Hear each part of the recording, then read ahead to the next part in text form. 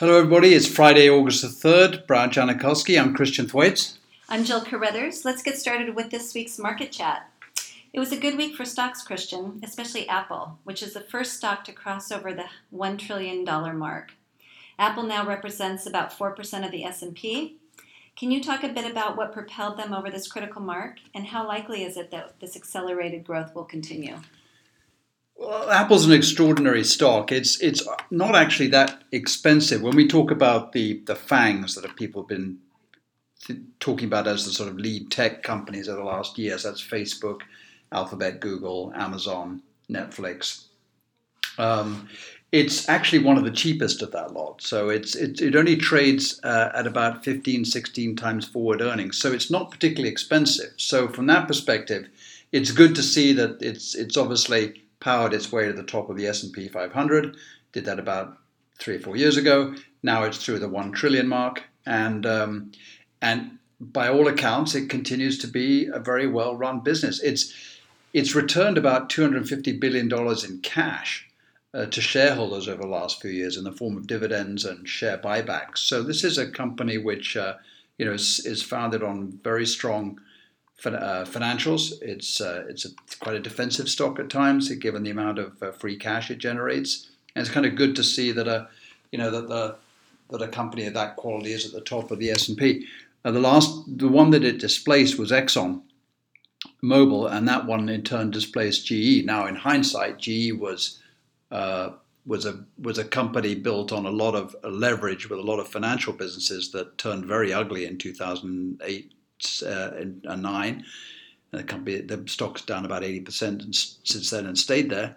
And then Exxon was more of a cyclical stock, so it was doing very well when oil prices were 70, 80, 90 and pushing 100 back in 2011 and 12. So, Apple's a different kind of animal from both of those companies, and I think it's a very, very well-deserving holder of the number one spot. Great. Let's talk a little bit about trade. There's kind of a truce right now with the European Union, but trade issues with China are more heated. How's this affecting our markets? Well, the short answer is the initial trade talks started way back in March, April with the aluminum steel tariffs. Since that time, they've escalated.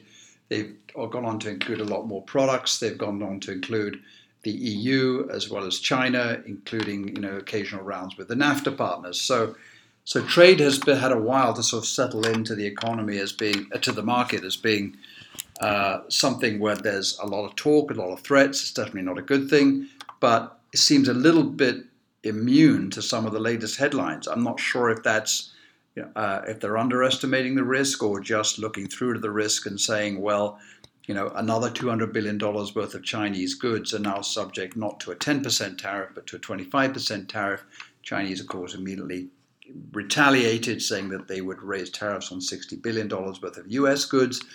So it's definitely sort of escalating, but I think the reason the market's not in complete shock is not so much denial. It's just that they wait until the effects start to be seen by the market, and also we've got at least another month or two before any of these things get implemented. So I think the headlines are not particularly good on the trade side, but the implementation has been slow to come about.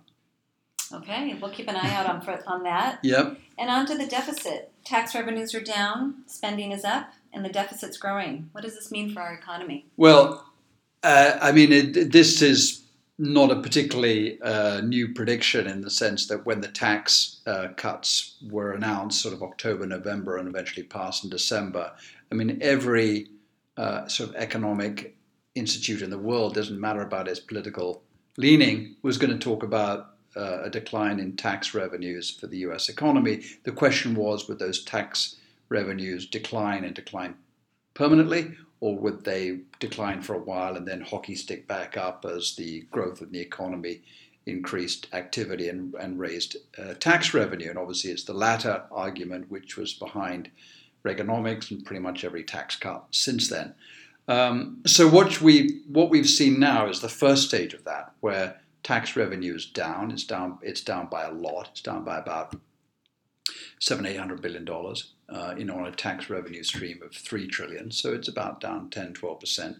Corporation tax is at a 70-year low as a percentage of GDP, and certainly down a lot in dollar terms. And so there's nothing else to fill the gap. So the deficit has started to balloon out again.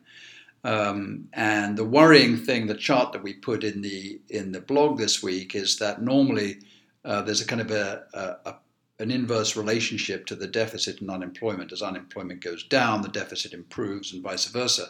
And what we're seeing right now is unemployment, at a very good number, just under 4%, and the deficit climbing to more like 3, 4, 5% very rapidly of GDP. So you don't usually see those numbers. In fact, I couldn't find any time where in the last 70 years, since 1948, where you'd seen such a discrepancy in these two lines. So, we're now looking at increased deficit, increased borrowing, and the thing that really spurred it was the Treasury announced its funding requirements for the third and fourth quarter, and they're substantially bigger than they were in 2Q. Second quarter is always a weird one because a lot of tax revenues comes in on tax day, but a lot higher than they were estimated to be at the beginning of the year and from a year ago. So we've got some interesting Treasury auctions next week. We'll see how those go as people contemplate the likelihood of very increased supply from the Treasury side. And it seems like there's some instruments that are new for the Treasury that they're offering coming up. Yes, well, Treasury is very cautious about implementing new types of bonds. I mean, they had 30-year bonds for a while. It took a long time to sort of put them in, and they suspended them in the end of the 90s, early 2000s for a while. Then they reinstituted them. TIPS went through a very big discovery and investigative phase, and then floating rate notes, which came out about 4 or 5 years ago, went through the same sort of, will the market like them, appreciate them, and use them. So the one that's new coming up in October is a 2-month bill. So normally you get, bills or anything that's sort of less than a year, so it'd be 12 months, 6 months, 3 months, 1 month, 1 week. And so now we've got something bang in the middle, a 2-month one. And there's quite a lot of funding required at that level, but they've done their homework. They know that there's a healthy appetite for this type of paper. But yes, there's a lot of new things and a lot of high volume coming on the bill and bond market over the next few months. Okay. So it's been a pretty busy week that we've just wrapped up. What are you keeping an eye on for next week? We've got the inflation numbers next Friday. I don't think they'll be a surprise to anybody, but we've had the Fed last week come out and basically say no change to policy. There was, the minutes. It was no press meeting after the August meeting. Just talked about economy doing well, employment doing well, inflation still under control. So we don't really expect any sort of big inflation uptick come through in next week's numbers. Got the tail end of the earnings season coming through. And then I think we're looking at the big macro stuff about what's going on with the yuan dollar rate, which has been under pressure quite a bit recently. Any kind of news from emerging markets and any kind of continued talk on trade. It is, we've said this before, but in the summer trading, volumes are low, so prices can move far more aggressively and react far more extremely than they would normally. So we'll see what's going to coming out, but I think the market's in pretty good step right now, especially given the strength of the earnings season we've just had. Great. Well, thanks for another great week of insights. Okay, thanks, Jill. And here's our disclosure. Please note this discussion of our investment strategy, including our research investment process, represent our investment strategy at the date of this commentary is subject to change without notice. We cannot assure that the type of investment discussed in this commentary will outperform any other investment strategy in the future, nor can we guarantee that such investments will present the best or attractive risk-adjusted investment in the future.